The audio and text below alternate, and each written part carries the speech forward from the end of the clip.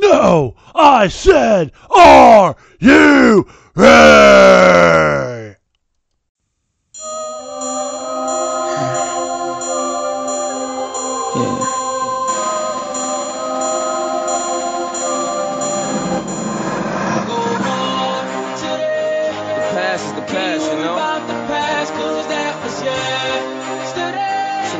Bro, I'ma put it on my line, cause it's you gotta do it now. Gotta stay on my grind, cause this is my time. My time, my time. If you can let me come on. This is what we've been waiting for right here, y'all. This moment right here. It's my time, baby. Come on. Low soul, the runners.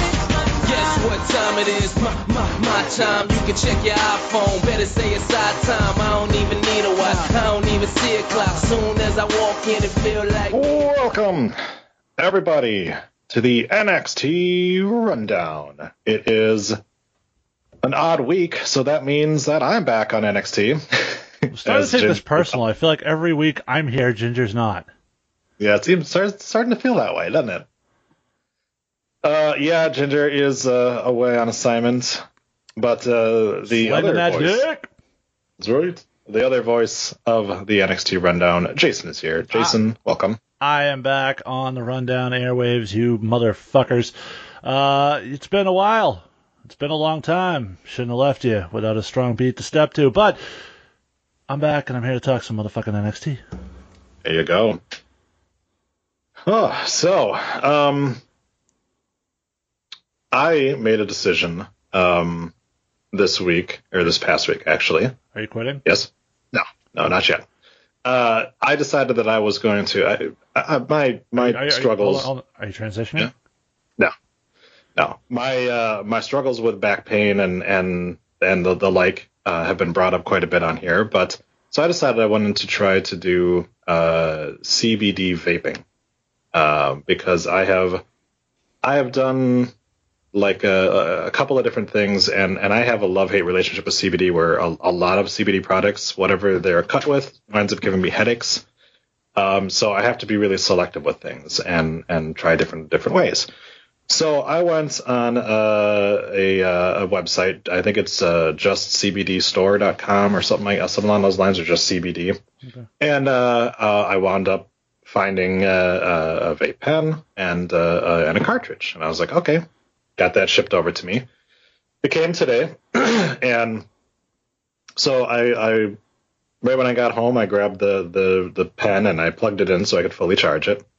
Went and took care of getting my kids to bed and stuff like that. I went back downstairs. Pen was fully charged after 2 hours, which was great. Go over and grab the other box that's in the package and open it up, and it is a container of CBD oil. It's not a cartridge. Oh. What I purchased was a cartridge. What I got sent was not. So, of course, I'm like, I can't do anything. I can't because it's a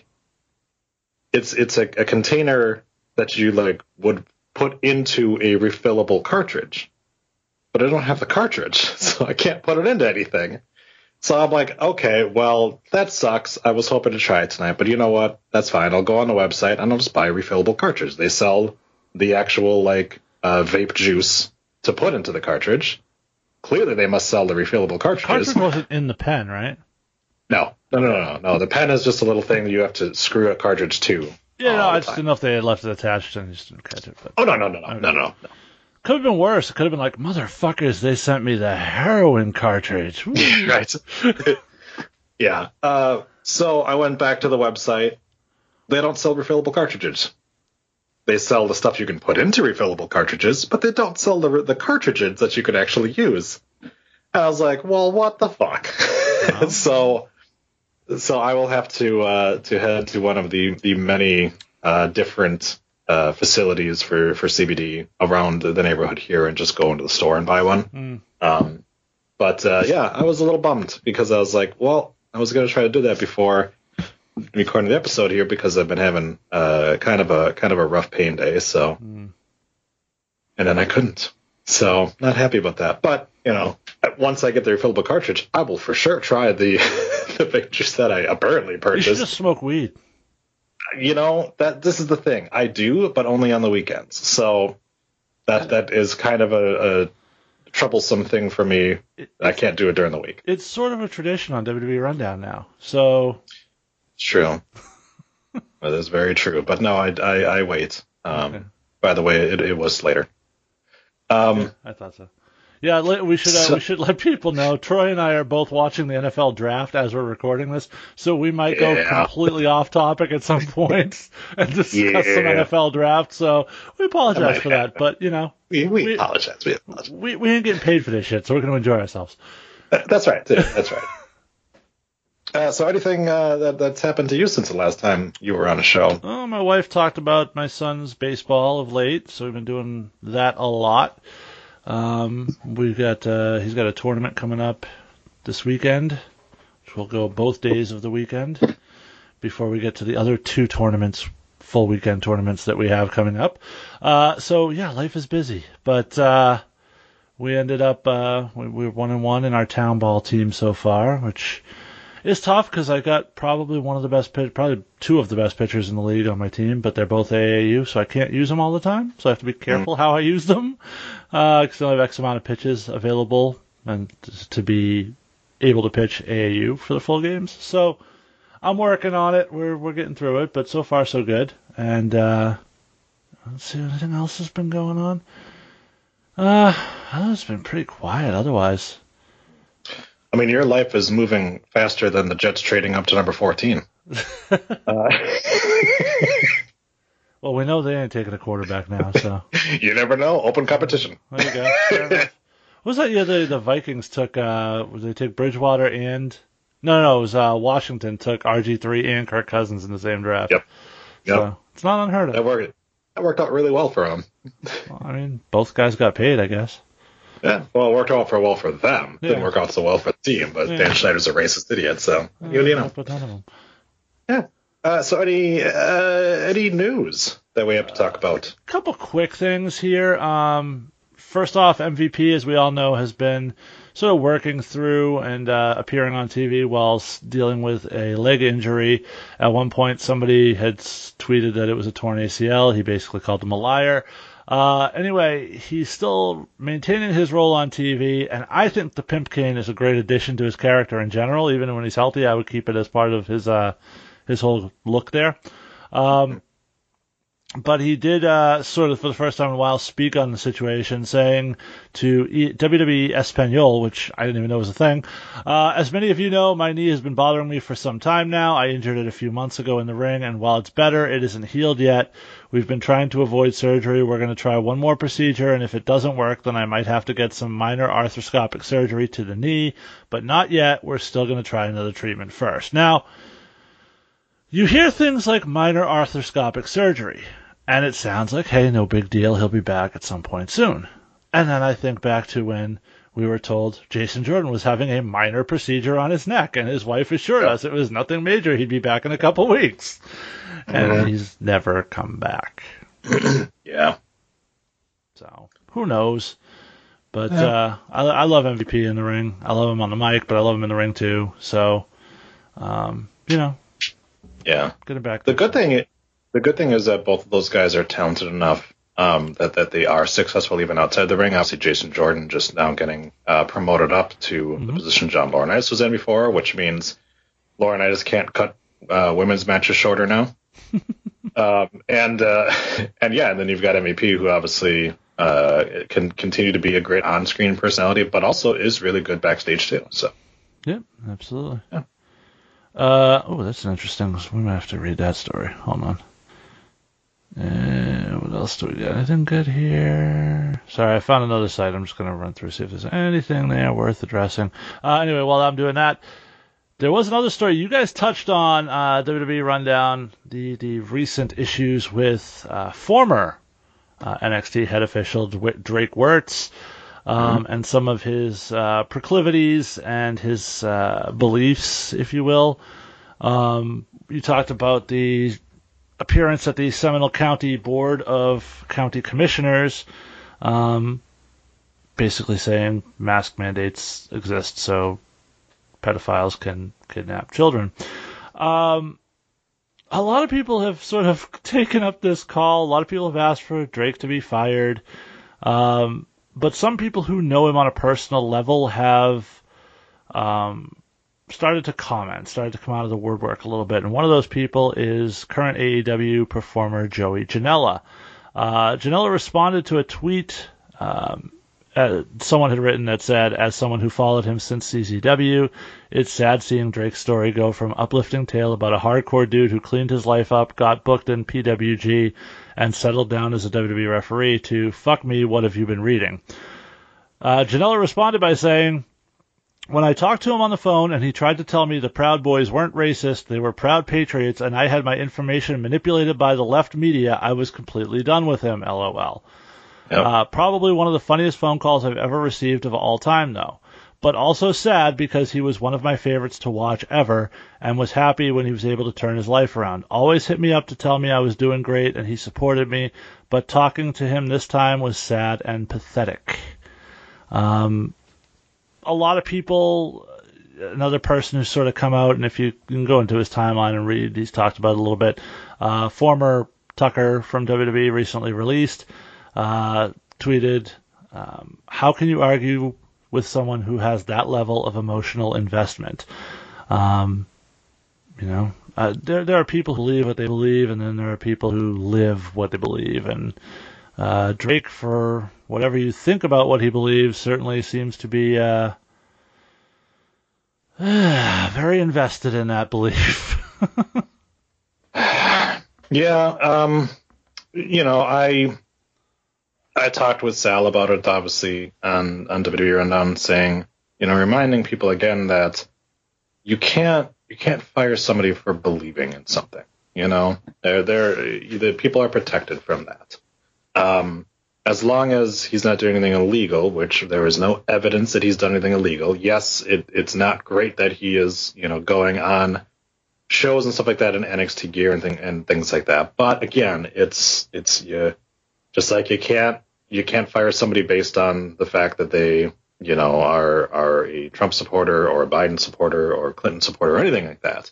Like you can't do it for QAnon either. And again, there's a precedent set. We have House of Representative members who are QAnon, so it's kind of difficult for us to say like, oh, Drake Ward should be fired for that. Well, as long as he's not causing huge issues backstage. Well, which obviously we don't know or we'll never know. Yeah. To clarify that point you made on WWE Rundown, they can in fact fire him for whatever the fuck they want to fire him for. Yeah. I mean, they fired Mickey James. They've released everyone else. They can make up a reason and release him. It's not like they can't. But they are hesitant to do so with certain people, as we've talked ad nauseum here. Velveteen Dream's still employed. I fully believe that Velveteen Dream is going to sit until his contract is up. Why? Why would they allow him to do it? Because then they're not firing him because I feel like one way or the other, they can't win on that. Like if they fire him, you'll have some people that are happy and some people will be like, well, they fired him for no reason. And like he was vindicated, like he never got it, Obviously, I'd be happy for them to fire him, but it's I don't know. To me, it just feels like it's such a touchy subject at this point that it's just like just quietly let him fucking go. Like the problem is you're allowing the story to be that you're continuing to harbor and employ and pay this person who's been accused of what he's been accused of. So, yeah. Justin Roberts still has a job. Understandable, but one doesn't make the other better either. I mean, no, I'm not saying that, but it's a case of sadly there was no charges brought up against him, and this is a company that continues to employ Jerry Lawler, who also is well known to fucking have underage women in his past, and so there is that precedent set that like they don't seem to care. Pat Patterson was with the WWE almost until the day he died, and we know that he had some issues with underage boys. I wonder who the Patriots are picking. They waited all of 30 seconds to make their pick from the last pick. Nice. Moving on. Let's talk about another known piece of shit. Alberto El Patron. Alberto El Patron was recently on the podcast of other known piece of shit, Hugo Savinovich, where he started discussing his issues, his past relationship, I guess, with Paige. And he talked about a confidentiality agreement where he said, for this reason and also for the love for the beginning of, sorry, some of this is translated from Spanish. So, for this reason and also for the love, for the beginning, for the two parties to protect them, we did it and signed a confidentiality agreement for $1 million. After signing it, I found out that Paige didn't own a house, she didn't have a car, she didn't have more than $70,000 in the bank, and the one who really had to lose something was me, because thank God WWE, Impact, AAA, all those companies made me great and gave me to win. But that money belongs to my children. It is the future of my children. It is for them to become someone. If the relationship ends, it hits me and my family hits me. And although everyone told me why I didn't say anything, because that's why, because I was tied to that contract. Whoever I spoke to was going to come immediately to tail. Okay. Then he continues to say that Paige broke the agreement, saying, so that's why I say thank you, Paige, because you broke that confidentiality agreement. You freed me to take action if I am attacked again by you or by yours. In that relationship between Paige and me, there was a person who was arrested 3 times in San Antonio, Las Vegas, and Orlando for domestic violence. It was not me. There is a person who has 6 or 7 police reports for domestic violence in San Antonio. He then was asked why he wasn't going to collect on the NDA. Said, I will not say more. I only say this because I have to protect the future of my children. I ask Paige because I have no intention of affecting her life. Thank God you have a job, that you continue to support it. You continue to receive your payment month after month. Keep it. I ask you to hopefully leave me in oblivion as I had left you, and that you walk, go ahead, and that God bless you, Paige. I am not going to collect money that does not belong to me. Oh, he's the good guy in this. How about it, Troy? he's the good guy. He's doing this out of the kindness of his heart. First of all, is it racist that he wants us to believe that there's someone who looks identical to him that kept getting arrested for domestic violence? I believe he's referring to her. Oh, it's not the way I took it when he was saying that there was someone with 6 domestic violence. No, he's saying she was the one that kept getting arrested. Oh, she was the one. Oh, it's not his fault. He's the good guy in this, right? That's the story. Right. All those other arrests after he was not with her anymore for domestic violence, that must have been her as well then, right?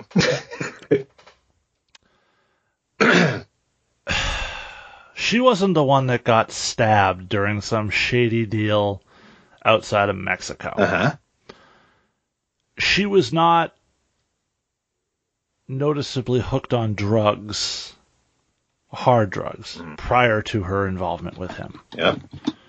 We've heard not only her family, but multiple WWE sources, including having it play out on a season of Total Divas, that all these people went to her and said, this fucking guy's no good.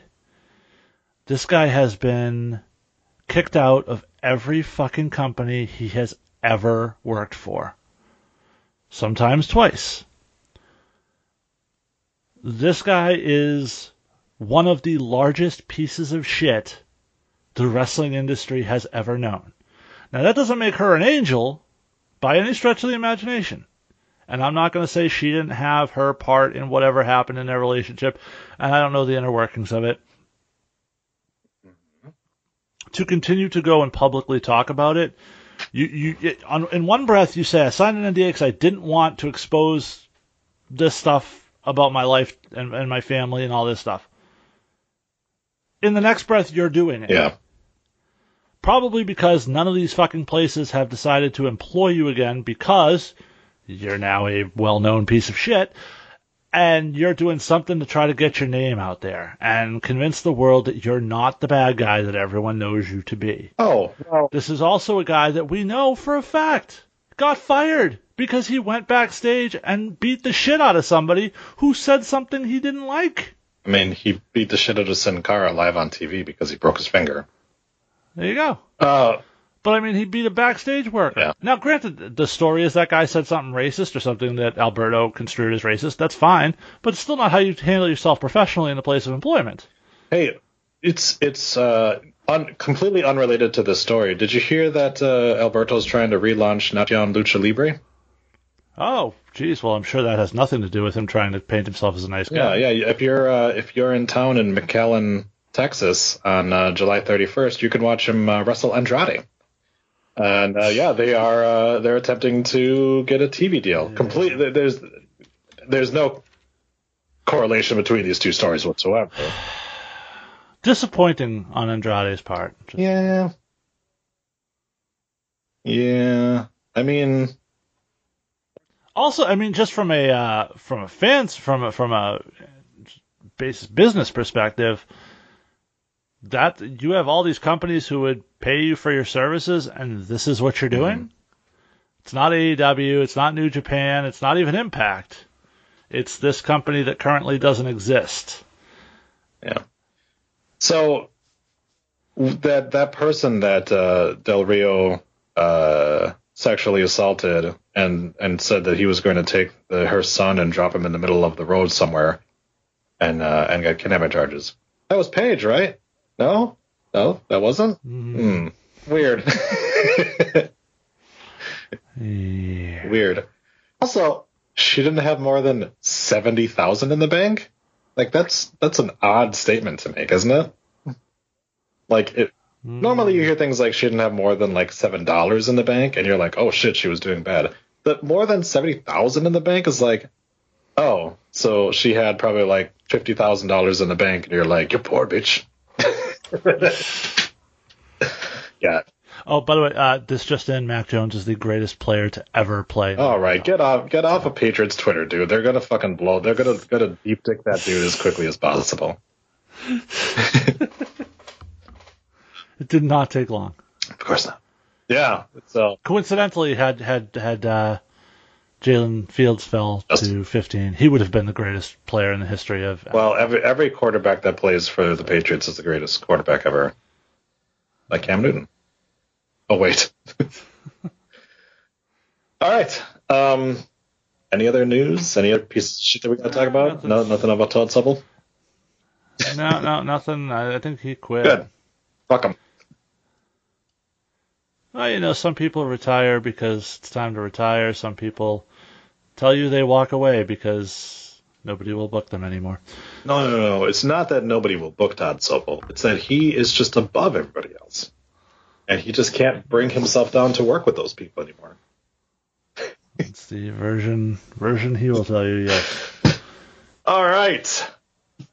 It's time to do this thing. NXT. From Tuesday, April 27th. Puppy. I was a little bummed I couldn't be on last week. That was Ginger's call, by the way, for all of you loyal fans. I said, we just have to do it later. He's like, fuck you, I'm not waiting, I'll just do it solo. He's like, look, I've got a lubed up dildo waiting for me. Like, I gotta finish this shit, all right? Because that thing... I had all these great jokes written out in my notes, and I never got a chance to use them. I'm sorry. If you wanna recycle them randomly and just see if they work, feel free to. I don't know if I can restore this without deleting my current Oh, that's one. true. Anyway, yeah. Poppy brings us to the newest episode of NXT. This is the first time that I heard the Poppy theme. I heard that she... That was on my notes, is to ask you what you thought of the new NXT theme. So... I know you're a Poppy guy. I am. I like the song. I don't know that it works, though. I don't know that it's... Similar to Orange Cassidy using Pixie. Yeah, like, it's a good song, but I just don't feel like it works as a theme song to a wrestling show, you know? Like, like I said, I mean, I like the song. It's a really good song. But it doesn't really get me jacked for the show. Like, This Is Not Our Kind never really got me jacked for the show either. Like, it was a good song, but I just... But, like, the... What was the one that they had before that? It's generic. Yeah, but at least that was like, okay, this at least feels like a wrestling theme song, you know? Yeah. Like, it's Slipknot. Yeah. Like like you turn on Raw and you get Legendary by Skillet, and that feels like a theme song to a show, you know? Wait, no. Raw is The Search by NF. Now it is. Yeah, but before that, the Legendary Skillet. Oh. That one always was like, yeah, that feels like it. Like the fucking AC/DC song for SmackDown, it doesn't fit to me either. Impact has a decent theme song for theirs. Tonight Is the Night, I thought, was a decent theme song too. Like it got you kind of pumped for it, but yeah, just like I said, it's not a bad song. It's actually a really good song. It just doesn't feel like it fits for me. Okay. Dick Joseph welcomes us as Dakota Kai makes her entrance. She is tailed by NXT Women's Champion Raquel Gonzalez. Her opponent tonight is Mercedes Martinez. They start with a tie-up before Martinez slaps Kai in the baby oven. Kai then gets a leg scissors, which I wish was an actual scissoring instead, but what you gonna do?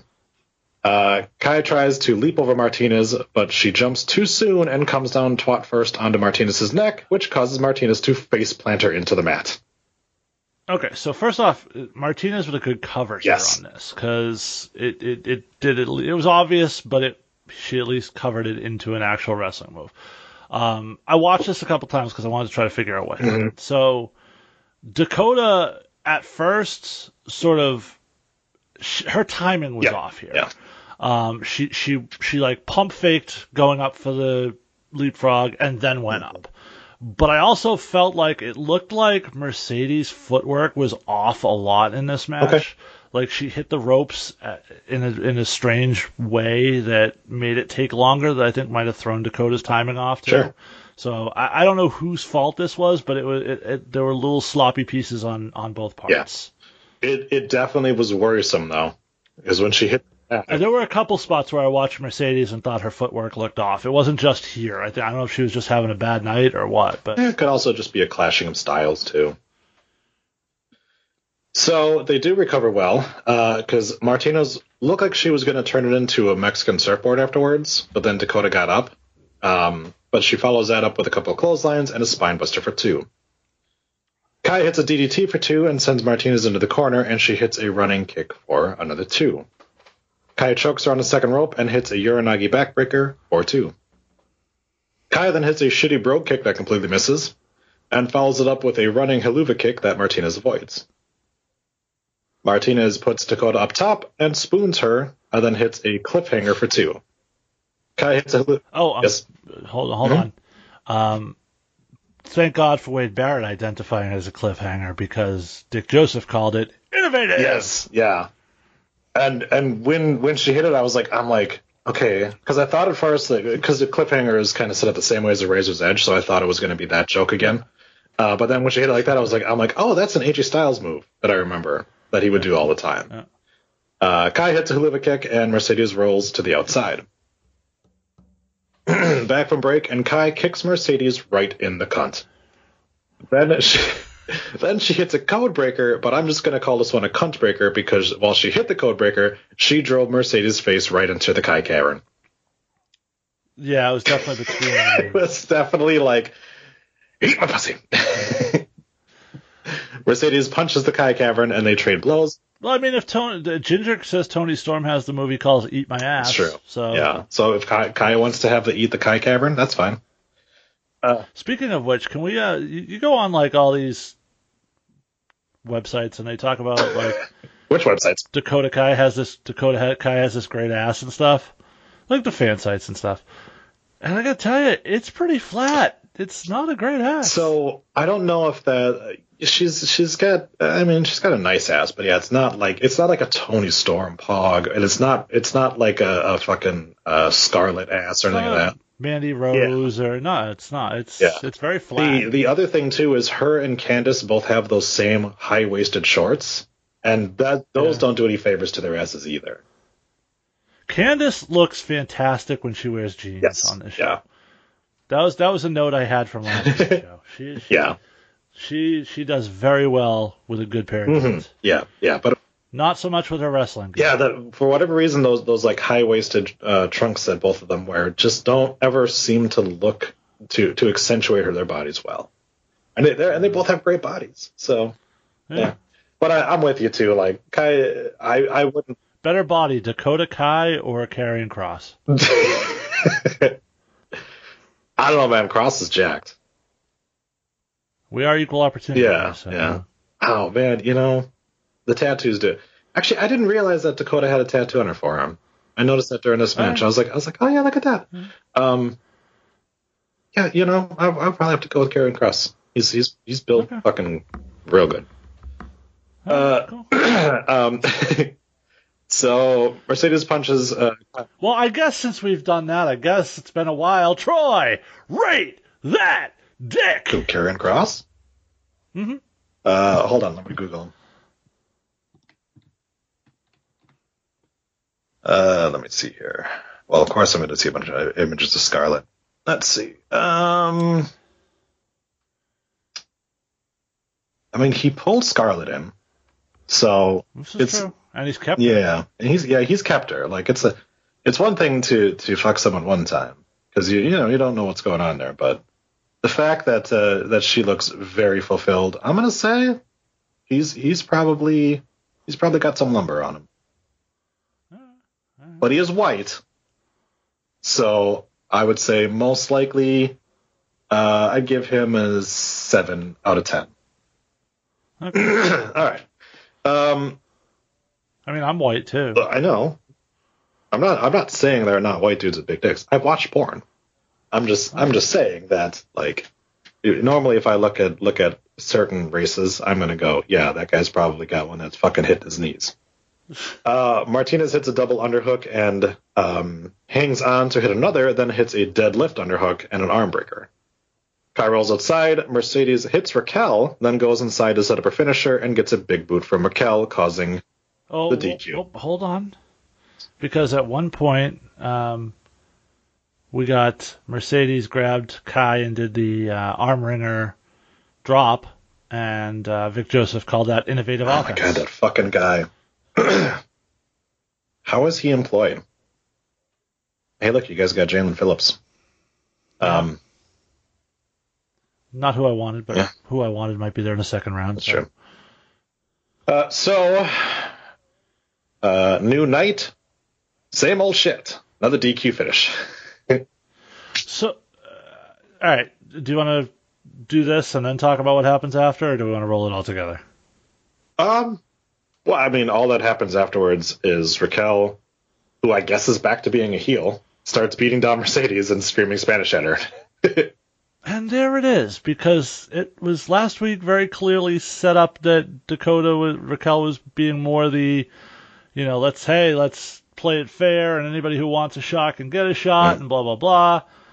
And now this week she's jumping people in the middle of matches and just generally acting like an asshole. So I don't really know where we're going here. And Mercedes isn't really likable.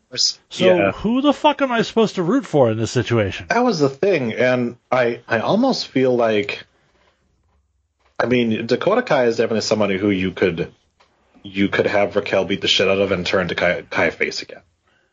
Right. And that could be the storyline going further here. But yeah, like, the problem is that you've got Mercedes, who is definitely not a natural face. Like, she is a natural heel. Look, real life, she's a fantastic person. Never met her, but everything I've heard is that she's great. So I don't want to make it sound like that, but she plays a bad and well. You could tell the story of, I've spent so many years trying to get here, and tell the journey story and make her sympathetic very easily if you wanted to. Yep. So it was weird. I didn't like the fact that it was a DQ because, I mean, we're really going to protect Dakota Kai at this point? It was kind of weird. Yeah. And you especially since we're going to the match anyway. Yeah, we already set up that we were going to the match. So it wasn't like because of this she's getting a match. No. We already knew she was getting a match. So unless the idea was for when we turn Dakota on her, we want to make sure Dakota stays strong. But I think too much is wrapped up in, like, people can't lose a match and still be strong. Like, that, I don't think that makes any sense. Yeah. In fact, even if you wanted, you could tell a story where, Dakota loses, and she's pissed that Raquel didn't help her out. Mhm. And then you sort of plant more seeds. But I hated the DQ here. Me too. And it also sort of makes Raquel look like an asshole because she cost Dakota a match.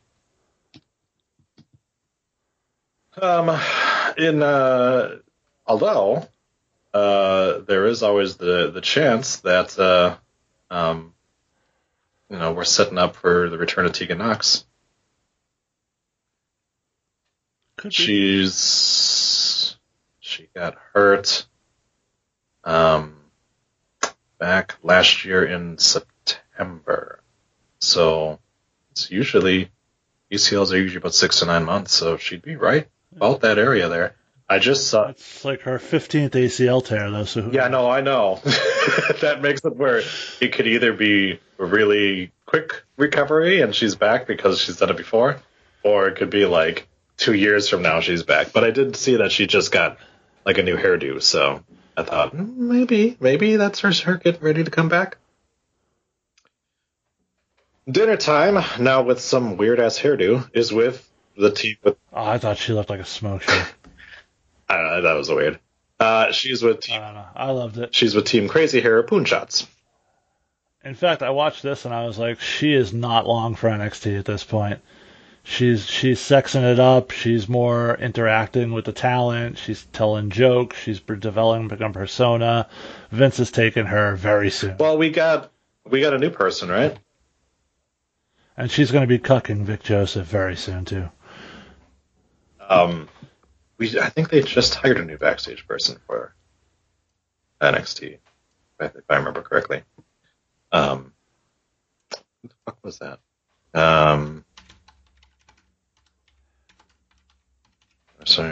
Where is it? Come on. Yeah. Well, what the fuck? Yeah, because we lost Charlie, right? Charlie's done.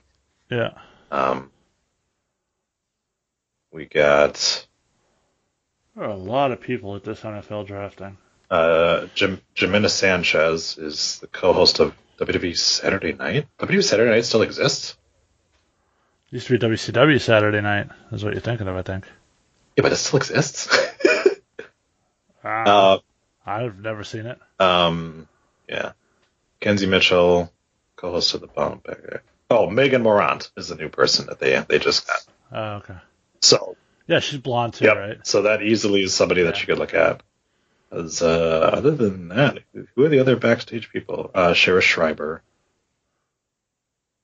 Yeah. So. All right. She's with Poon Shots. Shotzi seems to have let her color fade. So she's got kind of more almost teal hair at this point. And Ember is going with the full Goro haircut. And in breaking news, Ember is still fucking awful at Holy shit, this sucked. Shotzi says tonight they will have to face the Robert Stone brand. And then Ember says the Way have lost their way. Oh my god, bro. And then Shotzi says wobbles. What the fuck did she? Yeah. What was her response to that? I guess that was like her version of Bazinga. Yes. It's weird. But Ember is interrupted by a stagehand who gives her and Shotzi flowers. Frankie Monet then arrives, and Because we have to find a way to fucking shoehorn her into every episode, whether she belongs there or not. you didn't think that this was her doing this? No, you didn't get this later.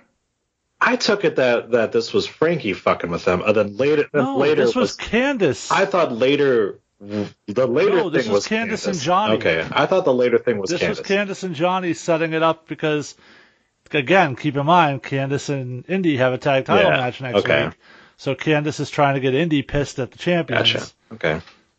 I didn't get it right away either. It didn't draw the line until later in the show, but yeah. Okay. I thought they were two separate instances. I thought that the Way was doing it later to ape off of this. I didn't think that they did both of them, but that makes sense. I don't think so. Okay, well, Frankie Monet arrives and says, "Ooh, someone has a crush on you girls," and she grabs the cards and reads it as "Love, Dexter Loomis." She then fucks off, and Ember says, "I'm married," and shoves the flowers at Shotzi. The best fucking thing Ember's ever said on Yes. WWE television. That's true. That was I actually laughed at Yep. that. Shotzi then pushes it back on them, and then they fight over who's actually going to take the flowers as we go to break. The only way it could have been better is just said, I'm married, and he's a big Nia Jax fan. Now, you remember that incident where he was tweeting that Nia Jax was a dumb, shitty worker who almost hurt his wife? Yes, I do. Because sometimes, and this happens, Rebby Hardy is another one that does this a lot too. Sometimes you should just leave the wrestling backstage things to the people actually involved in the things and just keep your mouth shut. A little bit. Yeah. Cameron Grimes enters a jewelry store. We see somebody is reading something on the couch, so of course I'm like, well, I know where this is going to go. I didn't know exactly where it was going to go, but I'm like, clearly we're setting up here something. It didn't go where I thought it was going to, but we'll get to that. Grimes says he was here to buy something special for someone special, myself. Then he bites a gold coin and says, "This is chocolate. You're not going to try to sell me chocolate, are you?" You're not going to try to sell me a chocolate watch. So he is here to buy the most expensive watch in the city. Mind you, this entire conversation is occurring with Cameron Grimes not wearing a shirt and wearing a suit jacket over his bare chest. Well, that's his I gimmick. know, but it took me a minute. I was like, God, if this really happened, like, you would just look and be like, what the fuck is going on? Why are you? So the jeweler starts dicking around, and Cameron's like, what are you doing? What are you waiting around for? And we see a to be continued thing. The best part about it was Grimes says, "Oh, no worries, I got nothing but time. I'll tell you whatever." Yeah. And then he's like, and then immediately next breath is, "What are you doing? I ain't got all day." Yeah. Oh my God. Like, he's not in a storyline right now, but he's probably one of the most interesting parts of the show today. Sure, but again, you can't. They've sort of pigeonholed him as like this character that's so comedic that you can't take him seriously anymore. Yeah, I get that. And that sucks for him. I get that, but I also know that they can pivot on this, you know? Sure. And given the right dance partner, these segments can be a lot of fun. You know, we've seen it before, you know, that he's been able to work off people, as long as it's not Dexter Lumis. He's been able to work off people before. The Dexter... Oh, no, I thought he worked great with No. He did great. Dexter Lumis didn't do anything in that. He carried that. Well, that was entire what thing. made it. Well, but Grimes played off the fact that Loomis says nothing. So. But no, I think once it seems like they were kind of just, they're keeping him in our minds, but putting him on the back burner until they can figure something out. But again, we'll get into the conclusion of this, which when the conclusion came up, I was like, holy shit, that was a long time ago between segments. Back in the ring, and the grizzled young veterans make their entrance. Didn't recognize James Drake at first because he had his hair pulled back. He says that MSK is Yeah, because he started talking. Yeah, that's true too. He almost never does. Drake says I think they've been. I'm guessing that somebody in the back said, "Listen, if this is really going to work, you have to start cutting some promos. Like, we can't just have Gibson do all the talking all the time." look, which I thought was part of their gimmick, was actually sort of funny, but clearly they have bigger plans for these guys, so they wanted to get Drake starting kind of his own. But I will say that Drake sort of set up, like Drake kind of pitched it to Gibson, you know? Yeah, but I thought Drake was pretty good. Like, I didn't think he was bad at it. It's like, why have you not cut promos for fucking 5 years? Yeah, well, because Gibson is that fucking good at being an asshole. But as we would find out in a moment. Drake says MSK is in a 6-man tag match tonight, instead of being in a match to defend their titles against the grizzled young vets. Zach Gibson then calls MSK knobheads. Do you want to explain to our listeners what a knobhead is? Well, for our British fans, of course, they know. But for our not British fans, a knobhead is a dickhead. Gibson says they are the leaders of the tag team division. And then Gibson comes as they are the next and most important tag team champions.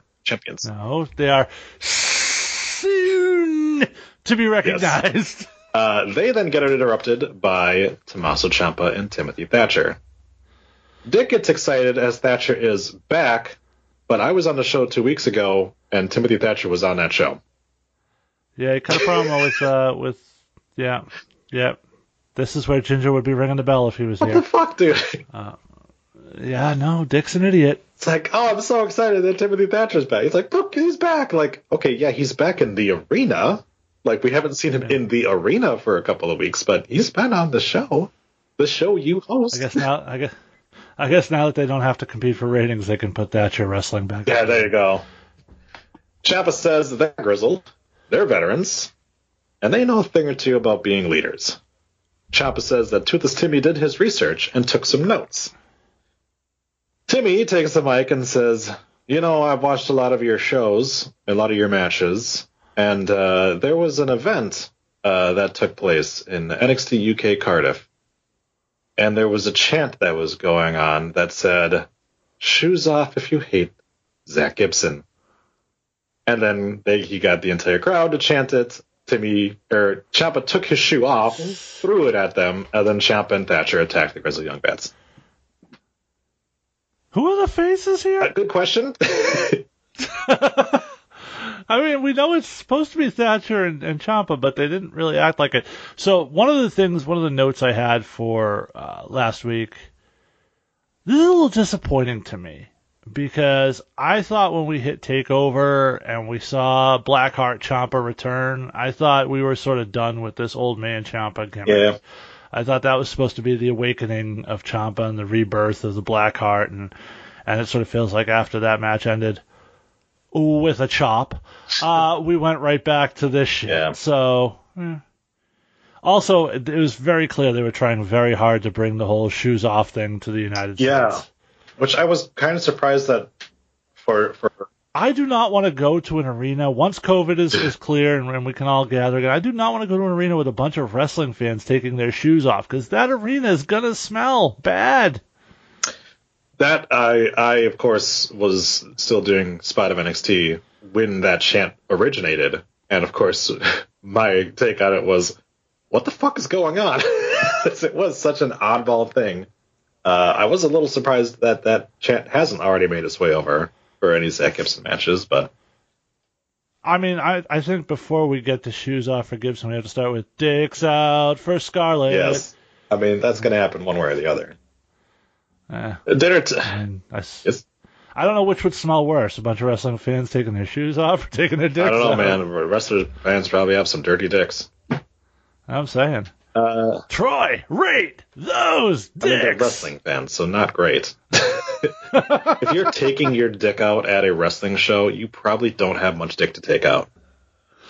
I don't know. Edge took his out at this live sex celebration. I mean, but he was performing, and he had a hot naked chick underneath him. Yeah, he was. Huh. Dinner time is with Dane and Drake Maverick. Drake asks how they got into this match with Imperium, and Dane's like, I do what you did all the time, I asked. Drake says he thinks Dane is going to turn on him and join Imperium. He's seen this show before, and he says, I'm going to turn around and you're just going to like attack me. I sort of love him poking holes in like the common trope. What's that? Tropes, yes. Of turning on your tag team partner. I love it. It's just like, I'm going to be going to the corner, and I'm going to go make the tag, and you're going to jump down. Yeah. I thought that was good, too. I do like the storyline, though, because you do have that sanity, between Dane and Wolf, and you've got Dane and Walter, too, as having a past. And for my money, this, and I'm saying this now, so Ginger, you can get pissed off at me later. This story ends with Drake turning on Dane and joining Imperium as their mouthpiece. That I could see, because Walter sucks, and clearly he's not here anymore.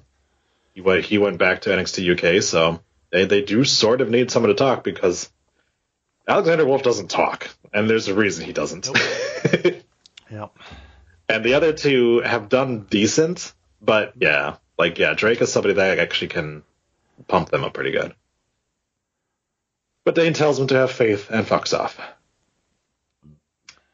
Xia Li is in a closet and talks up Tian Sha as Boa pretend. Look, I don't know what her preference is, but it's not really appropriate to put it out on the airwaves. I apologize.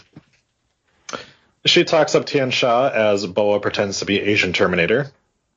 Tian Sha then appears and rips a fat bong rip as we go to commercial. So, my line here is that we got a Tian Sha promo, and much like Mandy and Dana, it looks great, but they say nothing. Yes. That's pretty much it. I mean, the package looked great with the three faces. It looked like Bohemian Rhapsody or something. Yes. But that would have been great. I'm just a poor boy, nobody loves me. She's just a dragon born 1,000 years ago. There you go. Tian Sha Rhapsody. Yep. But it looked great, though. I will say that the production was really good on it. Yeah. Now, if they actually did something, it'd be good. Well, they beat up fucking the cum swapping fucking sisters there, whatever the fuck their names It was are. weeks ago. We get it. Spitfire sisters. Whatever the fuck. Spitfire Warriors. Whatever. Spit and swallow warriors. Yes. Hey, at least you know if you're going to be swapping spit with Casey Canzaro, you're definitely going to get COVID. And a taste of Ricochet's Yes, most likely. We get a talk about Make-A-Wish, which is how Nia Jax still has a job. They show apple. Well played, sir. They show a Make-A-Wish kid that actually lived, which I'm sure is confusing for them to deal with. Jesus Christ. No, the entire night had Make-A-Wish, their logo in all over the stage and everything like that. WWE continues to be one of the best at hooking up with Make-A-Wish. Now, their ties with Susan G. Komen is not great, but their ties with Make-A-Wish is definitely, there's nothing wrong at all with Make-A-Wish. That is a fantastic organization. So, I completely respect that, and the fact that was the big reason why John Cena never turned heel, because he's like, if I do that, like, I won't be able to help all of these kids that I get to help, you know? Like, I'm sure Roman Reigns right now is not getting as many requests as he was before. We get some club music, and Isaiah Swerve Scott is back in the lab. Scott says Leon Ruff attacking. That's awesome, because I had Swerve Scott in the lab. So we're on that same level. Yeah, we're rap fans. We know what we're talking about. Yeah. Scott says Leon Ruff attacking him made him think Ruff was a coward, but he's actually proud of him. He challenges him to a Falls Count Anywhere match. Now, my hope is that this match actually takes place on a different show, so I don't have to watch it. Like Main Event. Can we have a Falls Count only on Main Event? I would like to watch Swerve in this kind of match with anyone else. Yes. I love the Swerve promo. I love the new Swerve character. I don't have any interest in Leon Ruff. Talk about somebody who they've overexposed to the point of, like, you rooted for the 1-2-3 kid until he became X-Pac, but that's a different story. But you rooted for the guy because they played the underdog character great with him. Leon Ruff is not an underdog anymore. He's just annoying. That is true. So. Yep. My biggest issue with this, we'll talk about a little bit later. All right. I didn't know we had another thing with them, but okay. Toni Storm arrives without her rear view camera angle, which makes me sad. They haven't done that since she turned heel. It's like deny the fans what they know. She is against jobber Zeta Ramirez. Although I do wonder if we'll get that camera shot back once there are fans to pan out to. Yeah. You know what I mean? Yeah. Zeta Ramirez, which already... Aqua. Huh? I was just saying that. Yeah. Okay. She's been on the show. Okay. Yeah, but this was the first time with her new name, right? No, she used Zeta Ramirez last time, but they didn't really. She teamed with Gigi Dolan, okay. But they didn't really. They flashed the thing on for like a third of a second. Okay. But they did call her Zeta Ramirez match. It's a little weird because the last name, I feel like it's like, are you already preemptively getting rid of part of your name? Because I always think they're going to say Ramirez, and it's just Ramir. Yeah. But yeah, so Aqua, yeah, former Booker T school alum. She's got a decent look to her.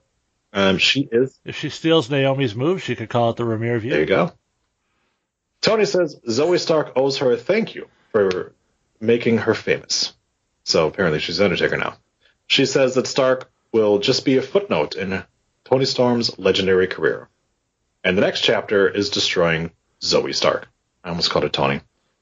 Which is funny because you've got Tony facing off against Stark. She tells Stark she'll be thinking of her every time she slaps this rookie over here. I will be thinking of Tony every time I slap my dick tonight. Bell rings. Yeah, you're definitely going to be seeing something coming. Bell rings and Storm kicks Zeta down. She hits another big boot and then chucks Zeta all over the ring. Dicks out for Tony.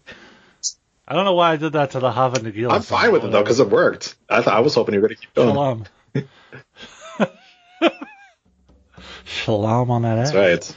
Good. Asalama Sling Dick. Storm with the sliding D. That's not true. And then she hits a backbreaker. I don't care. And that can't be the episode title because we'll get that. Yes, it's true. Go ahead. She pushes Zeta's head over her back for a submission, and then Zeta punches Storm in the uterus, but Zeta fights back. She walks up to Storm and doesn't seem to remember what she's supposed to do next, which was great. Like, oh, you are a rookie. Oh, no. Storm then hits a release German and then lets her eat ass. She goes for the Storm Zero, but then chucks Zeta away because she's not done with her yet. They go up top, and she sets up a top rope Storm Zero, but Zoe Stark arrives to distract Tony Storm. Zeta knocks Storm down and then hits a shooting star press for the win. That took entirely too long to set up. Tony had to wiggle around 4 times on the mat and then wait for Zeta to get herself set. So it was awkward, took way too long, not good, and Tony hasn't won a match in 2021. Ladies and gentlemen, we present the female Cassius Ohno. Cassius Ohno did not have an ass like that. No, he didn't, but he definitely was the jobber to the stars, which is apparently what Tony Storm is now. Yeah, no, she's not even jobber to the stars. She's jobber to the rookies. Sorry, that's what Cassius Ohno was too. Every time someone new came in, it was the first match would be against Cassius Ohno so that they could get a win and kind of propel it. Yeah, this is what Tony Storm is now. She's the person that they're going to use to put over the Zoe people. Stark has not beaten a single other person she's faced except her one jobber match when she debuted, except for Tony Storm. Except for Tony Storm. And now you got Zeta Ramir who has a win over Tony Storm and nothing else. If this doesn't end with Tony Storm just kicking the shit out of Zoe Stark and winning the final match, Tony's in trouble. And, I thought maybe her losing to Zoe Stark was them going to be then calling her up to the main roster.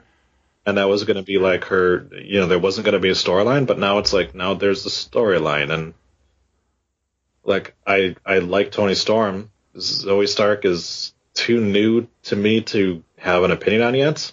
And having Zeta Ramir win thanks to the distraction was like, okay, we're going to try now to do the Leon Ruff thing again, where now Zeta Ramir is the undersized woman who is getting these fucking crazy big wins. Yeah.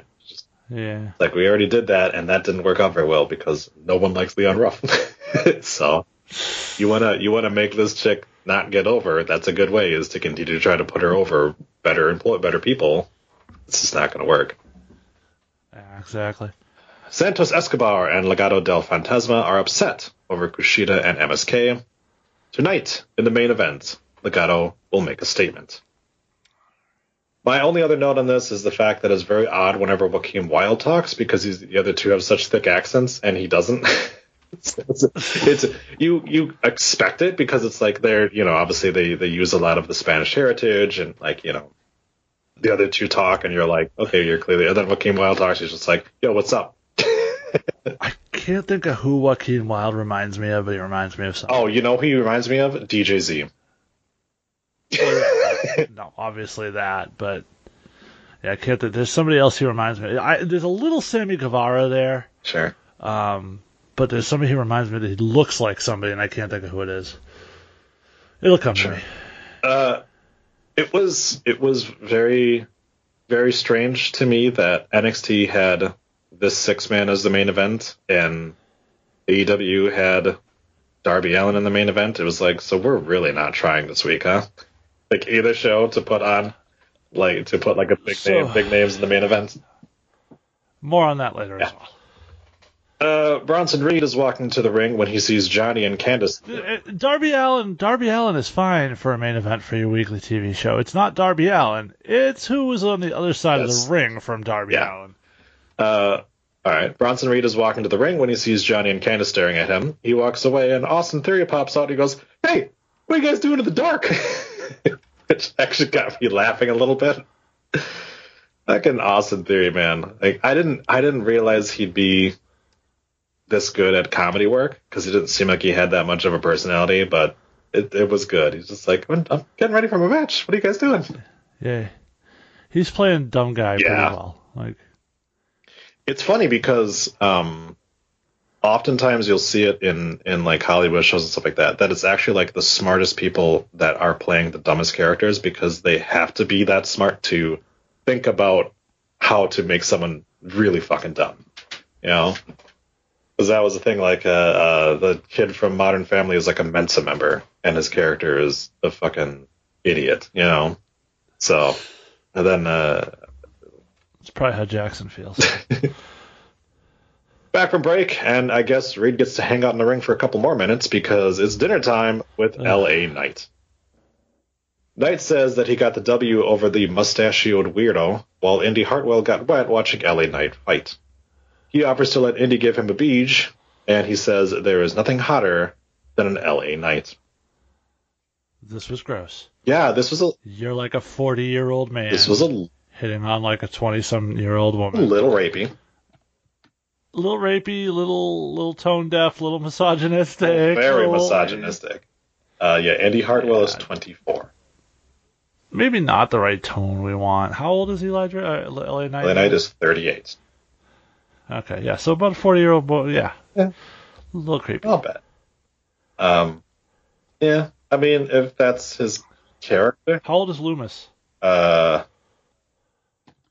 He is 37, so he's a year younger. So never mind. All right, so maybe Indy just like maybe. Hey, that's fine. I mean, you know, he's shooting his shot, I guess. You got a shot, Troy. Yeah, that's true. I'm only a year younger than Samuel Shaw, so. Everrise then walks up, wearing new Everrise Rules shirts and holding mugs that say Everrise Live. Martel calls Knight an idiot, and they ask Mackenzie if she has any questions about their new hit show Everrise Live, and Mackenzie's bad at her job and says she has 0 questions for them and walks away. Is Everrise Live a thing? I have no idea. But if it is, I'm sure you're going to start watching it. Let me look. It is a thing on 205 Live. Yep. Episode number 2 of Everrise Live, and already a new time slot. Here's what Martell and okay, so it is a thing. I will have to start watching it, because, yeah, I love Everrise. I know they're fucking, they have a ceiling, and they have probably already hit it. I know that they're never going to be taken seriously, but I still like them. They're, to me, very similar to Cameron Grimes. Good workers, but they've been painted as such comedy at this point that you're not going to be able to elevate them to that level. Yep. Even though the work would allow it to, but... Yeah, for sure. And they're a really good tag team, and, you know, NXT has a decent tag team division, but they're never used. So, yeah. Wade quotes Michael Jackson after Beth says if Index is over, she will need some Adele and chocolate. Indy is sad. Reed and Theory, Reed and Theory tie up, and just like a win over Jey, yes. Pouty Indy was great. Yes, that was fun. So just like how if you get a win over Jey Uso, you get a title shot, apparently you get a win over Austin Theory, and you get the same thing. Yeah, and apparently Wade Barrett decided to quote Billie Jean on his way to the ring. I said he quotes Michael Jackson. Yeah. I just want to make it clear she's not my lover. Yep. She's just a girl. Yeah. But she does think that he is the one. Yeah. But that kid is not my son. Wasn't that Billy Gunn? What? Wasn't Billy Gunn the one? Oh, he was, yeah. And he now has 2 sons. Reed shoulders down Theory, and he falls outside. Billy Gunn is not my love. I would hope not. He's... good. Theory tries to shoulder tackle Reed, but he launches Theory into the rafters. That's a bad idea. Reed slams his ass into Theory's face, and he falls back while his feet catch the ropes. How many people... So we, for years, shit on Naomi for her ass-based offense. How many people in this company now do some variation of driving their ass into somebody's face? Asuka, Toni Storm, Yeah. Bronson Reed. I feel like we're missing a bunch. Yeah, we definitely are. Yeah, obviously Naomi. I think Lana does it too at this point. Lana does it now, yeah. Nia has the one where she does the ass in the corner. Mm-hmm. Yeah. Yeah, there's clearly more that aren't coming to my mind right now, but yeah. So Liv Morgan has one, doesn't Liv Morgan do the stink face now? Oh, she might. If she does, hot.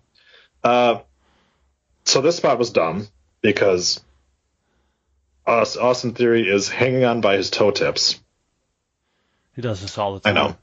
Johnny asks the ref if he can help Theory off, and the ref allows it, but then Bronson Reed comes over. The ref tells Johnny he has to get out of the way, and Bronson Reed shoulder checks Theory off the apron. A dropkick by Theory, and he sends Reed outside, and Gargano and LeRae double super kick Reed, and Theory crossbodies Reed on the outside. Theory stops before hitting the ring step, and instead sends Reed into them as we go to break. Back from break, and Theory is in control. Theory misses on an elbow drop, then tries a rolling dropkick, but gets caught and dropped. That elbow drop, by the way, he doesn't need to make it look that good for a miss. Him leaping into the air like that and spreading flat out for it, it looks amazing. But also, I'm like, you don't have to do that on a move you're missing, dude. Well, you have to do a move you're going to miss the same way you would do a move you're going to hit. Otherwise, it's not believable. And you know what? I guess I should give him credit on that because, yeah, most of the times you can tell when people are going to miss things because they'll turn their bodies to make sure it's a flat back instead. So, yeah, good on him. Reed slaps his man tits into Theory and choke slams him. Then he hits a running senton for 2. Theory then hits a blockbuster for 2. Then a Samoan drop by Reed leads to another 2 count. Theory hits a super kick, then Reed hits a suplex, and they're both down. And then out comes Dexter Lumis. And I know exactly why he's coming out here, because Indy has her ass straight pointed to that entryway. So did Candice. She did, yeah. He comes walking up, and Johnny grabs Candice out of the way. And Indy sees him and starts slowly walking away from him while still making pouty face. So Dexter stalks her around the ring. And of course, this whole time I'm like, well, I guess fuck this match. Yep. Dexter. Hey, at least this match got started and got a finish. Can't say that about something that happened. That's later. true. Yeah, more on that in a bit. Dexter gets up on the apron, and Reed sends Austin towards Indy. Loomis shoves her aside, but shoves her so hard that she slams into the fucking turnbuckle, and he proceeds to take the hit instead. Reed then hits Johnny, and then Tsunami splashes Theory for the win. So at first, Tsunami! Yeah. At first, I was like, what a fucking dick move for him to send fucking Austin Theory into a woman. Then I was like, oh, it was a reversal. Okay. They replayed it, but the first thing you just saw Theory come running at them, and you're like, did he just throw him into? No, he didn't. I do like the Dexter Lumis Indy Hartwell thing. I do not like the fact that the North American title is useless right now. Yeah. And here's the thing, where do you go with this? Because Johnny's already beaten Reed. Mm-hmm. So if he beats him again, you sort of make Reed a non-factor going forward. Yep. But Reed shouldn't be a non-factor going forward, and I don't like this story at all. Yeah, I don't. Reed has no reason to get another match. He lost clean. Yes. Yeah, that is true. I hate when we do that. After a face loses clean, and we saw the same thing with Leon Ruff and Swerve Scott. Face lost clean, and still comes for another match like he got screwed up. Yeah. He didn't. Yeah. And he earned it the exact same way he earned the first one. By beating Austin Theory. You know what NXT needs? Like a top 5 contender. Oh, shut up. So that we can keep track of who should get the next title shot. No. Like a ranking system, maybe. No.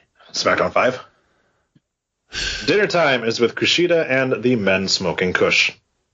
Lee thanks Kush for helping them when they first got into NXT. And Kushida says, let's show them. Sounds more like men sucking Kush. Yeah. Kushida says, let's show them that we're champions tonight. And tonight it is MS Kushida. They all high-five dinner time, who now has a contact high. A promo for getting a vaccine makes Drake Wirtz cry. Well, Drake Wirtz was the referee for your Austin Theory Bronson Reed match, which is why no masks were allowed. There you go. The Way are in the halls, and Jenny blames Dexter Lumis for Austin's loss. Instead, Candice says, no, it's not. Oh, hold on. 'Cause Johnny said to Austin, what happened? I thought you had his number. Right. And then Austin goes, I had the wrong number. Yeah, okay, I forgot that, yeah. Candice says, no, it's Shotzi and Ember who are to blame because they're trying to steal Indy's man. So they're like... This is when the light went off over my head. Like, okay, got Well, it. and I was like, wait, I thought they didn't want them to be a thing. And it's like, no. They're manipulating Indy to get her fired up for the match. Yeah, I caught that, but at first I was like, wait, now all of a sudden it's her man? Like, okay. But yeah, so Indy fucks off. And, yeah. So we then see a shot of Finn Balor with his hot wife in Mexico. Just don't blame him. Ron Mexico? What? Ron Mexico? Who's Ron Mexico? You don't know Ron Mexico? I'm disappointed that you are not familiar with Ron Mexico, sir. What is Ron Mexico? A pseudonym for former... It's the name Michael Vick used to give chicks Gotcha. when he gave them herpes. Okay, all right. Now I somewhat remember this, yeah. All right. NFL would not allow you to make Falcons jerseys that said Mexico on the back when you did the custom jersey. Nice. You know somebody had to have slipped through on that, right? Oh, sure, absolutely. People were selling them. You could find them. I wanted one, but I mean, it's not hard. All you do is you buy a Mexico 77 jersey or something like that, and you just take one number off of it. Imperium minus Walter are in the ring, and Dane and Drake arrive. Dane and Eichner start things off. Eichner tries to body slam Dane, but he fights out of it. Dane hits a flying furball, and Eichner tags in Barthel, who jumps on Dane's shoulders. Dane drops him and clotheslines him out of the ring. Drake gets chopped in, and gets chucked into Barthel. Barthel gets drop kicked twice, and then gets back body dropped. Maverick Rana's Barthel then gets yanked off the top ropes. Yes, sir. Hold on. When he hit the cross body block, that's called the divide. That's one of Dane's moves. I know. and Vic Joseph called it, whoa! Oh, yeah. I thought you were making fun of my flying furball joke, but no, yeah. Oh, feel free to continue to make fun of Dick Joseph, because he is the shits. Back from break, and Drake continues to get raped. That's a hard sentence to write. Barthel gives him a shot to the jaw, then chucks him into Eichner. Maverick crawls away, but Eichner tags in. They flatten Dane and work on Maverick again. Eichner body slams Drake out of his pants, literally, and Dane dumps Barthel outside, and Maverick ducks out of the way of an elbow. Drake tries to tag in Dane, but Barthel drops him off the ramp. Eichner kicks Drake in the back of the head. Dane runs in and takes out both Imperium members. Then Dane gets kicked by Barthel, and Marcel yells something at Wolf in German. I didn't catch it. Wolf grabs a chair but can't hit Dane with it, so Bartel yells at Wolf some more, and Drake hits a tope onto Bartel. Dane chucks Drake into Eichner. Dane grabs Bartel, but Wolf stops him, and Dane gets chucked into the steps. Drake goes up top and crossbodies Eichner, who catches him, and they hit a Eurobomb for the win.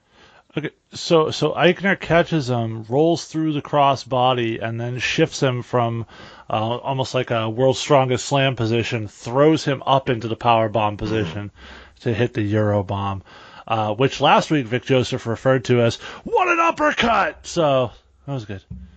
I had the worst time trying to spell Eichner's name. The number of times I had to do it. In fact, Aichne. Yes, but I have to type very fast to keep up with notes, and I can already see one of them says Eichner. Also, I was bored as shit during this match. I don't care, and I'm sorry, but I don't care.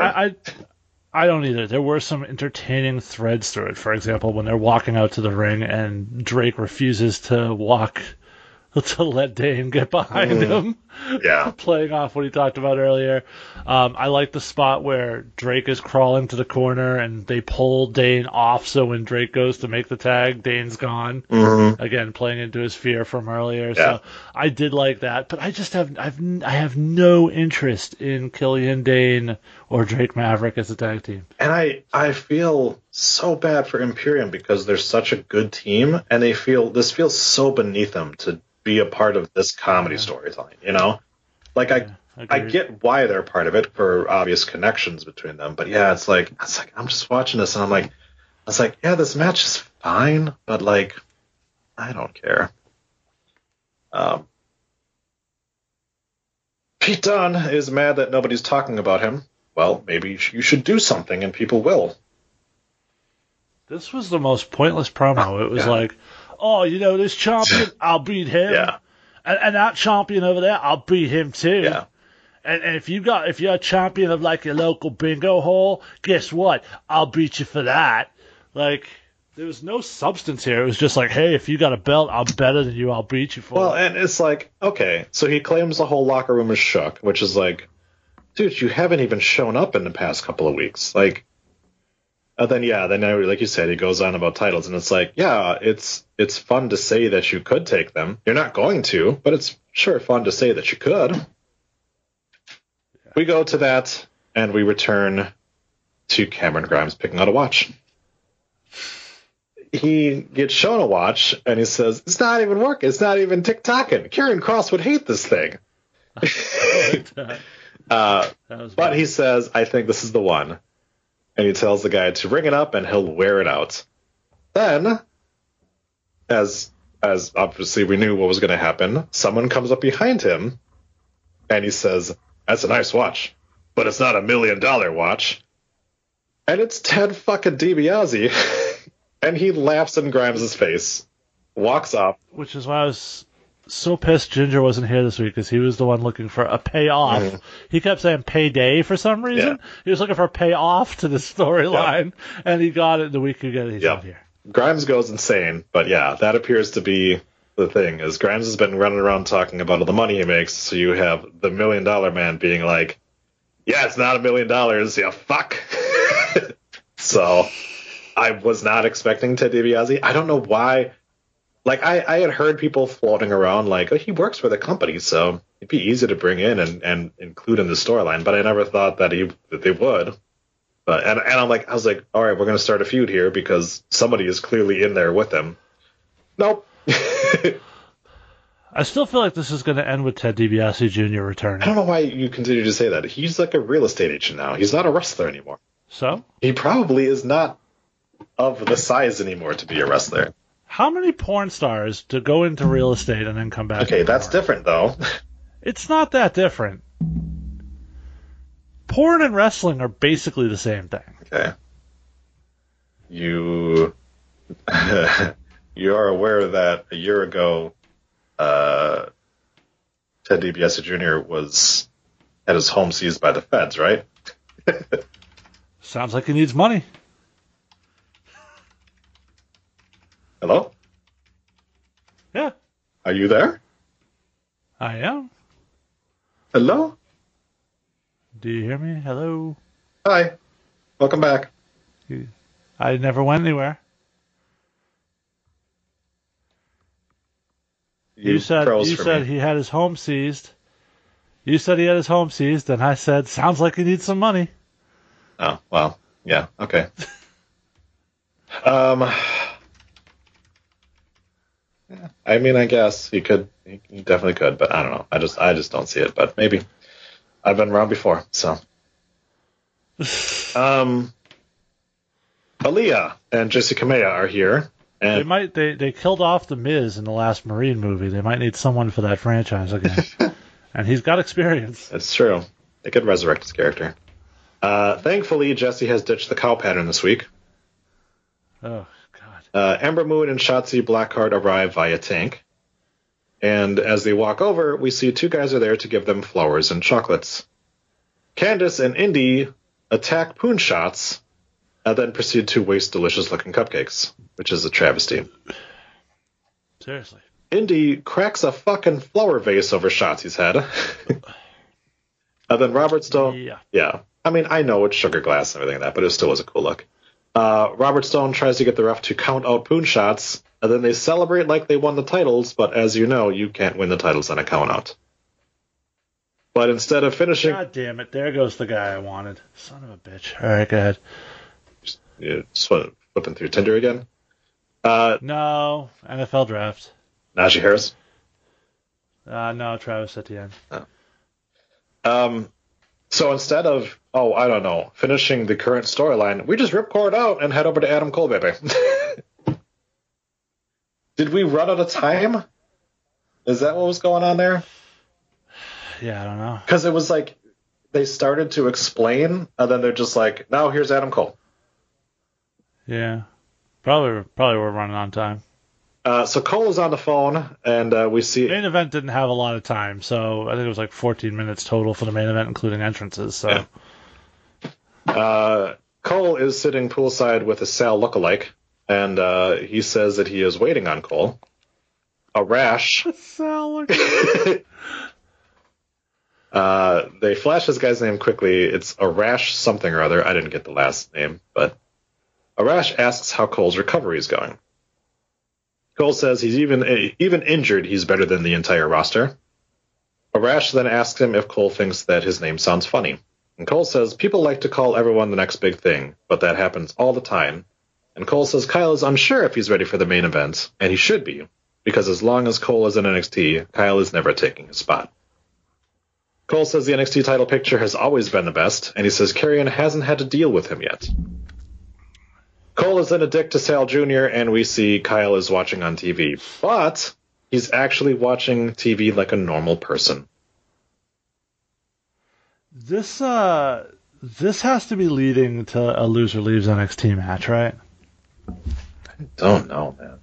Which that worries me, because I don't want Adam Cole on Raw or SmackDown. I feel like we're going to get like an Adam Cole for Daniel Bryan swap. That would be fun. Yeah. I don't know. By the way, when you guys were throwing out Daniel Bryan NXT Dream matches, nobody brought up Kushida. Just saying. Dude, we said there was way too many for us to even fucking mention all of them, because, yeah, there's so many good people down there. Yeah. We then get a commercial for Diamond Mine. Which is made to look like a UFC commercial, which I thought they actually did really good. I did notice Ivy Nile is one of the people, so I guess this is a new faction coming. Ivy Nile is a former MMA chick. There were people on Twitter going absolutely fucking bucknutty thinking this was Tessa Blanchard. Yeah, I didn't get that. Like, it's... She does the diamond thing. Okay. She's like the diamond. It's on all her gear and everything. So, but people thought that was a sign for her. But this is like a UFC type gimmick. It looks like this is Ivy Nile's gimmick because she was a UFC. Well, she wasn't a UFC fighter, but she was an MMA fighter. Like it's or NXT Underground. Yeah, I saw that too. But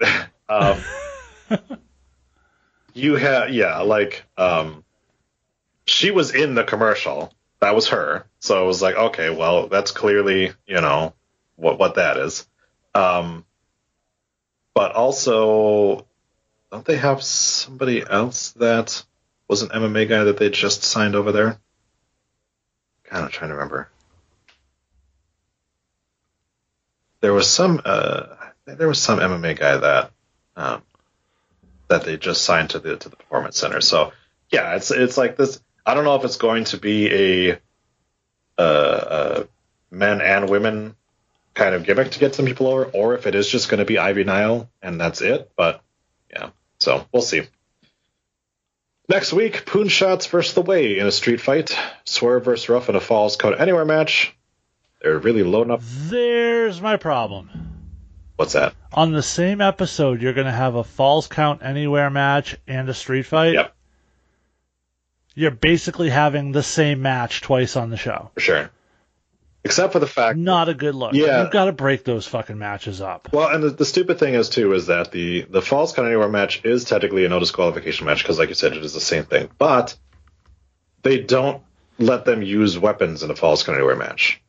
Whereas a street fight, they'll let them use weapons, even though the rules for both matches are identical. No, Falls Count Anywhere match, they use weapons. Yeah, not as much, but yeah. Falls Count Anywhere match we just had with Io and... who was it? No, was it Raquel and Rhea? Sorry, non-main event Falls Count Anywhere matches do not have a lot of weapons and stuff like that. When it's like mid-card guys doing these sort of matches, they're typically just like, they'll do some moves to the fucking concrete outside or whatever. We'll see. Yeah. I do not like these two being on the same show the same week. I don't like fucking Leon Ruff being in a match That's anywhere. a good point too. But man, dude, they are really loading up that card to complete with blood and guts. Oh wait, never mind. Legado del Fantasma are in the ring already, which thanks for the jobber entrance. When MSK arrive, some fat prick is giving them a thumbs down because he's a smart mark. Kushida. You really take it personal when people dislike MSK. You really do. It's just a gimmick at this point. I mean, here's the problem: is that now that it's been pointed out on the internet, then booing them becomes the cool thing. This is what happened to Roman Reigns. That's been my issue with it. Was like I said, that whole thing where it was a small group of people who kept doing it. It was like, okay, like you're clearly trying to make it a thing, just because you're smart fans. Like we're not gonna cheer the baby faces. And they did it all night too. It wasn't just MSK. They did it all night where they were booing all the baby faces. It's like, you guys are fucking pricks. Like. It didn't seem like those people were here this time, so I wonder if they're like. Well, I feel like they intentionally pumped in the cheers. Yeah, probably to override that shit. Thankfully, they did. They did. It sounded very sweet. Yeah, they took that mic away from that fucking fat idiot that was screaming last time I was on. Yeah. Wilde and Kushida start. Wilde dances over Kushida. Wade explained who he was mocking with the dance. I didn't fucking catch it. And then Carter tags in. Carter hits. It was the Papi Chulo dance or something. Yeah, I didn't know what the fuck that was, so I just moved on. Calling it. I don't either. Papacito. Okay. Is that like Mexican Chris? I know there's a song that. It was a good joke you just fucking stepped over. You were asking what it was. I had a joke, and then you. Well, I didn't know you'd have a joke. Maybe you should have a fucking sign that says "Shut the fuck up! I got a joke coming." All right, I'll start doing that from now on. Let me write that down. Jesus Christ! Carter with a senton, then Lee tags in and sentons as well. Mendoza tags in and they double flapjack him. Wilde tags back in and he gets kicked outside by Lee. Carter tags in and hits a double stomp, and Carter dropkicks Escobar. Kushida tags in and hits an assisted facial dropkick as they have all three Legado members outside the ring before the break. Is there a name for that move? Because the Motor City Machine Guns do that a lot. Which obviously, where the one guy grabs their face and pulls it back, and the other guy dropkicks them in the face while they're on the ground. I don't remember what the name for it was. Yeah, Kushida and Shelley do it, and Shelley and Sabin do it too. Yeah. Back from break, and Escobar has Carter in an armbar. Mendoza tags back in and works over Carter. they announce Finn Balor returns from his beef injection vacation next. Carter rolls. By the way, I don't think any of us on this network ever put in the news that Ronda Rousey was pregnant. We didn't? I don't think so. Maybe we didn't. I think it was one of those that came in between shows, and we never thought to mention it. So. Well, we know Travis came in between her, so. Carter rolls up Mendoza for 2. By the way, yeah, congrats to Ronda. That's really cool, because she's been working on that for about 2 years. And too bad for that kid that he's going to have that piece of shit for a dad, but whatever. Yeah, I mean. But that kid is going to have Ronda Rousey for a mom, so. That's true, too. Carter rolls up Mendoza for 2 before that kid is going to love Dragon Ball Z. Mendoza stops away on Carter and tags in Wild. Joaquin hits a suplex for 2. Escobar tags in and stomps away on Carter. And we find out that Mercedes Martinez versus Raquel Gonzalez will be in 2 weeks. Escobar slaps Carter, and Carter flips away from him and tags in Kushida. Mendoza tags in, and Kushida takes all 3 Legado members out. Kush hits a shoulder separator on Santos and then tags in Lee, who tags in Carter, and they hit the hot fire flame on Mendoza, but Mendoza breaks it up. Which, this time it's Wade referring to it as unique, innovative offense. I can't, so it's clear at this point they do not want to call it the hot fire flame. Which I don't really understand, because that's not necessarily a bad thing. Yeah, I'm trying to think of what it's even from. Yeah, so I'm looking on Urban Dictionary just to see if there's something. Yeah, there's nothing. So it's weird. I don't get why they would have a problem with that, because like you said, it's not inherently like a weed thing. It's just a hot fire flame. Yeah. So I don't know. Kushida holds the ropes so MSK can hit topes on Mendoza and Wild. Escobar then grabs Kushida and... So according to Urban Dictionary, hot fire flame is something delicious or satisfying when something is convenient or pleasant. Yeah, right. See, that's what I just read that too, and I'm like, that's nothing, so I don't get it. This is a company, by the way, that tried to fucking name their faction the Sorority Sisters, even though a porno existed of it, but they can't call it Hot Fire Flame for some reason. No, it's the Submission Sorority. That's what it was. That's what it was. Yep, Submission Sorority. It's also the same company that allowed John Cena to make a masturbation reference of his moves in every single match. Yes. What else is there? There's been other times too. I mean, it's the same company that allowed Slapnuts. I mean, the Money Shot, obviously, from Val Venis. The Money Shot, Slapnuts, Roll a Fatty for this Pimp Daddy. Slapnuts was more a WCW time, but yeah. 2 Tears in a Bucket. They also just allowed... Jump aboard the hoe train. Yeah, couple months. I feel like you almost got to disqualify Attitude Era stuff, though. Yeah, but a couple months ago, they allowed Danny Burch to use Cockney slang and call 2 people cunts, so... Oh, that was months ago. Yeah. No one was watching then. So Escobar powerbombs Kushida through the announce table. I'm going to take on the Septics. Yeah, sorry. Yep. And Mendoza takes out Carter with the steps. Lee kicks Wild and then hits a backflip into a Wild dropkick in midair. Oh, into Wild. Sorry. Lee does a backflip and Wild drop kicks him out of the air. There we go. Wild hits a corner clothesline and tags in Escobar. Escobar hits a clothesline and tags in Mendoza. Mendoza then hits a clothesline and Escobar tags in and hits corner knees. This is essentially corner spots like the unicorn stomp that New Day used to do. Yeah. Just like hit a kick, tag, hit a kick, tag. Yep. It was sort of the same thing except splashes in the corner. Yep, exactly. Mendoza with a blind tag and Santos suplexes Lee. Then they hit an assisted splash, but Lee kicks out.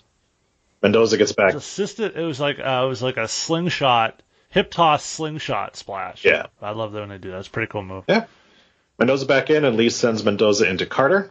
He then sends Mendoza outside, and Santos misses a frog splash. Lee gives out some kicks to everyone as Carter gets back up onto the corner. Carter. I did not love Wesley taking out Legado 3-on-1. Okay, Not a fan of that. sure. Carter gets the tag, and he kicks Wild and Santos, but Mendoza kicks him. Kushida rolls back inside, and Santos hits the Phantom Driver on him. And then Legado hit a double team move on Carter for the win. It's their finish. It's their side Russian leg sweep kick combination. Mm-hmm. Combination! I didn't know if it had a name or not, because our announcers don't ever call moves by names. This is true. This is very, very true. So a couple things here.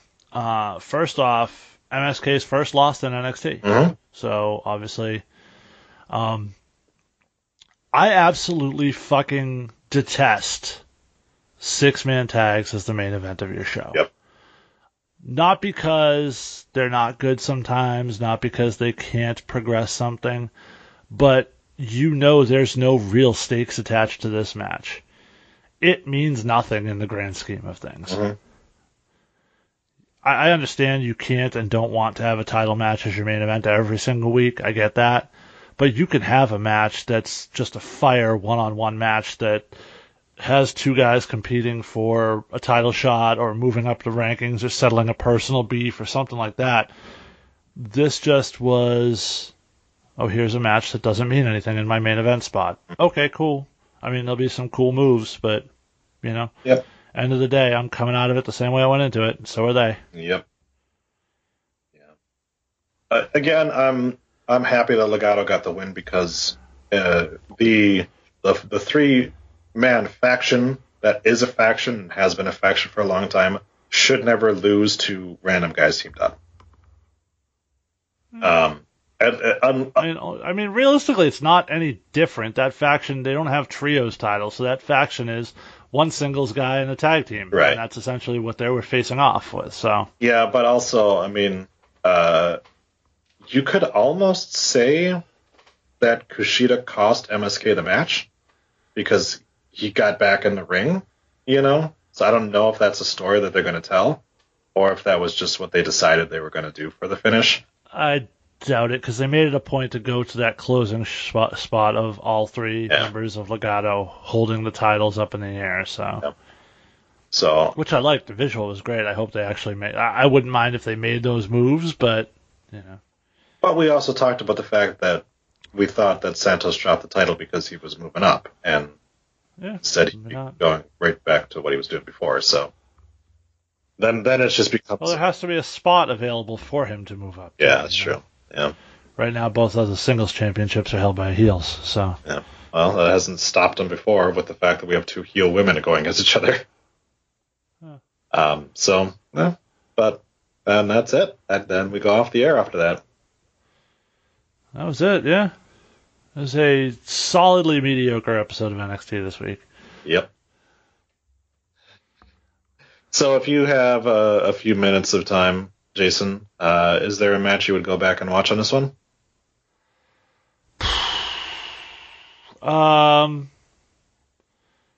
There's nothing great this week. There was certainly nothing that jumped out at me. I thought, if you're looking for in-ring action, I guess Bronson Reed and Austin Theory was pretty good. Unfortunately, it turned into a bit of a cluster at the end.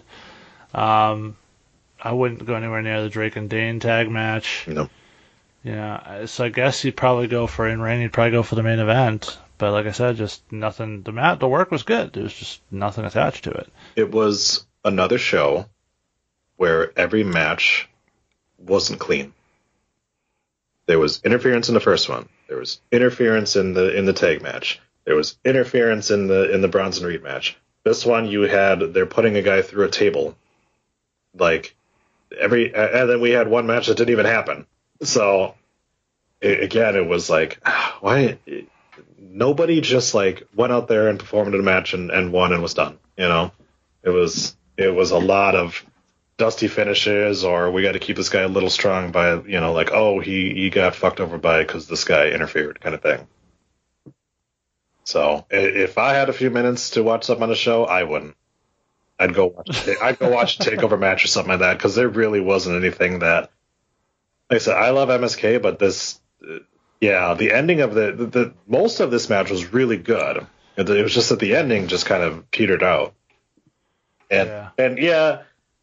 I get that having Wesley get like the fact that he like just can't go down over that, but don't have Escobar be a part of that. You know what I'm saying? Like if he's fighting off Wild and Mendoza, and Escobar's like on the outside fucking around with Kushida or like that, then it makes a little more sense. But yeah, the fact that it was 3 guys on one, it's like, no, like you're just a tag team guy, you know? Right. Like, and that's not really going to help people like these guys because there's already that feeling out there of like they're getting pushed too quickly. Right. So. Although at the time it felt like we were going to go to GYV as their number of first real challengers, it seems like it's going to be Legado. Yep. Yeah, and instead GYV gets to fight against 2 singles guys thrown together. But they're old men, so there's that. It's the grizzled young vets against the grizzled old vets. Get it? Oh, Petra will make that reference on TV. You know they will. Chomp has him draped across the top rope. An innovative offense. Yep.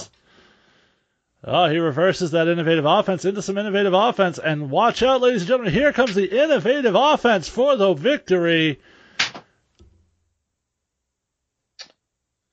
Yep. So my Packers are on the clock, so I'm sure they're either going to take a kicker or trade out of the first round. So I think it's probably a good time to go ahead and call this one a show.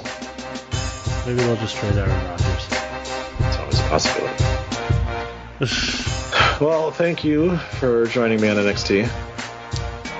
I'm sure I'll be back in 2 weeks. Thank you for being here. Well, I was going to say, I don't know about you, but speaking to our fans, we will NXT you next week. Bye-bye. You have been listening to a Rundown Wrestling Network production.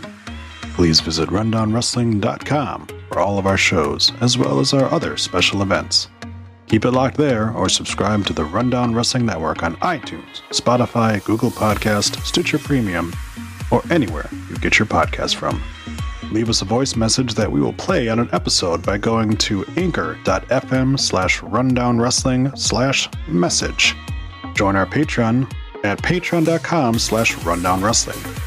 You can show us how much you love us by buying us a cup of coffee for just $1 at ko-fi.com/rundownwrestling. Go to reddit.com/r/rundownwrestling. Follow us on Twitter at Rundown Network. Like us on Facebook at facebook.com/rundownwrestling. Email the show your dick pics and twat shots via rundownwrestling@gmail.com. Or go to Instagram or YouTube and look for Rundown Wrestling.